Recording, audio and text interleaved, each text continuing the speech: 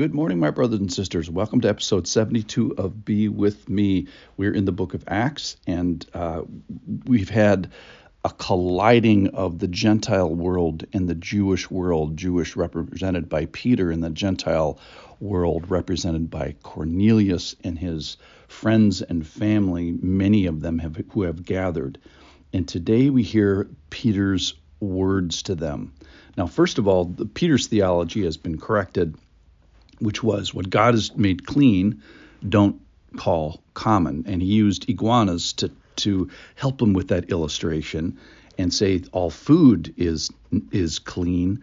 And then also using that same visual to say that I'm bringing the Gentiles into the church, something that was outside before maybe, and now it's becoming a part of the church. And this is really the first big sermon to a group of Gentiles. And Peter finally gets the message and accompanies the Gentiles, has a sleepover with them, enters their house, associates with them, and calls it not unlawful. And he finally comes without objection, and here's what he says.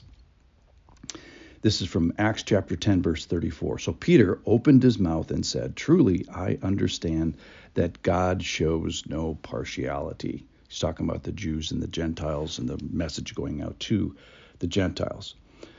Verse 35, "But in every nation, anyone who fears him and does what is right is acceptable to him. As for the word he sent to Israel, preaching good news of peace through Jesus Christ, he is Lord of all. You yourselves know what happened throughout all Judea, beginning from Galilee after the baptism that John proclaimed." Let me pause right here.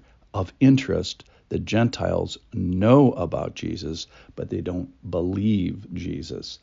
And knowing and believing aren't the same. Verse 38.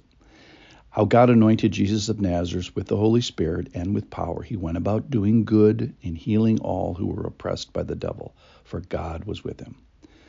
And we are witnesses of all that he did, both in the country of the Jews and in Jerusalem. They put him to death by hanging him on a tree. But God raised him on the third day and made him to appear, not to all people, but to us who had been chosen by God as witnesses, who ate and drank with him after he rose from the dead.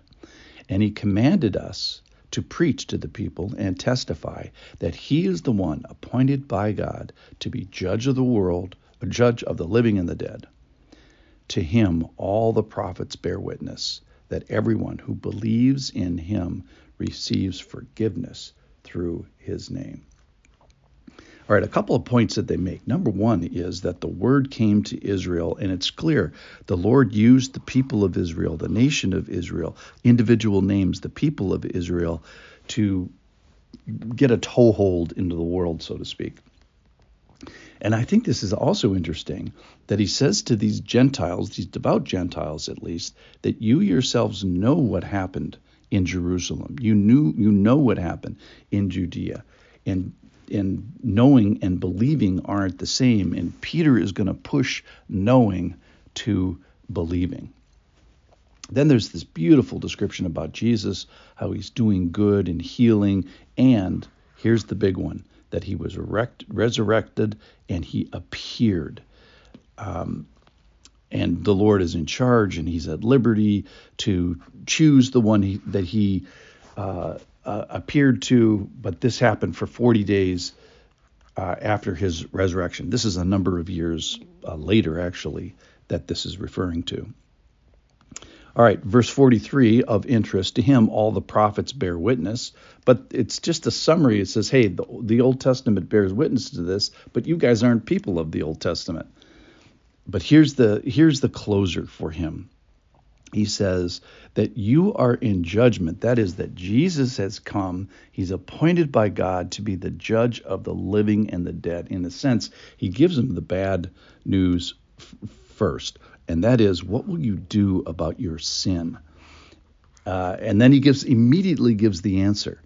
That is, everyone who believes in him receives forgiveness of those sins through his name. So just knowing about Jesus isn't good enough. You need to believe about Jesus, because you have a problem. The problem is sin, and the benefit of belief is forgiveness of those sins. Saw a bumper sticker the other day, and it said, "Born okay the first time." And this was a anti-Christianity, atheist bumper sticker. Well, the problem is, what they're saying is, I don't have sin, which is the sin of pride, actually, which is kind of the funny part about it, is I don't have sin, so I don't need forgiveness, and therefore I don't need Jesus. So they're kind of wrong with their first premise, and they, of course, are wrong with the eventual conclusion because they have the sin of pride. But I think the interesting thing with this is, even in these devout Gentiles, we have a group of people where they know about Jesus. Peter says, you already know all these facts about Jesus. What you don't have is belief, and what you don't have is the benefits of belief, which is forgiveness of your sins. So stick around. Tomorrow we're going to see that Peter's sermon is interrupted by the Holy Spirit, which I think is just so cool. So if you're today on the fence of knowing, follow Peter's lead and push towards belief. Everyone who believes in him receives forgiveness of sins. That is good news. Thanks for listening. I'll see you tomorrow.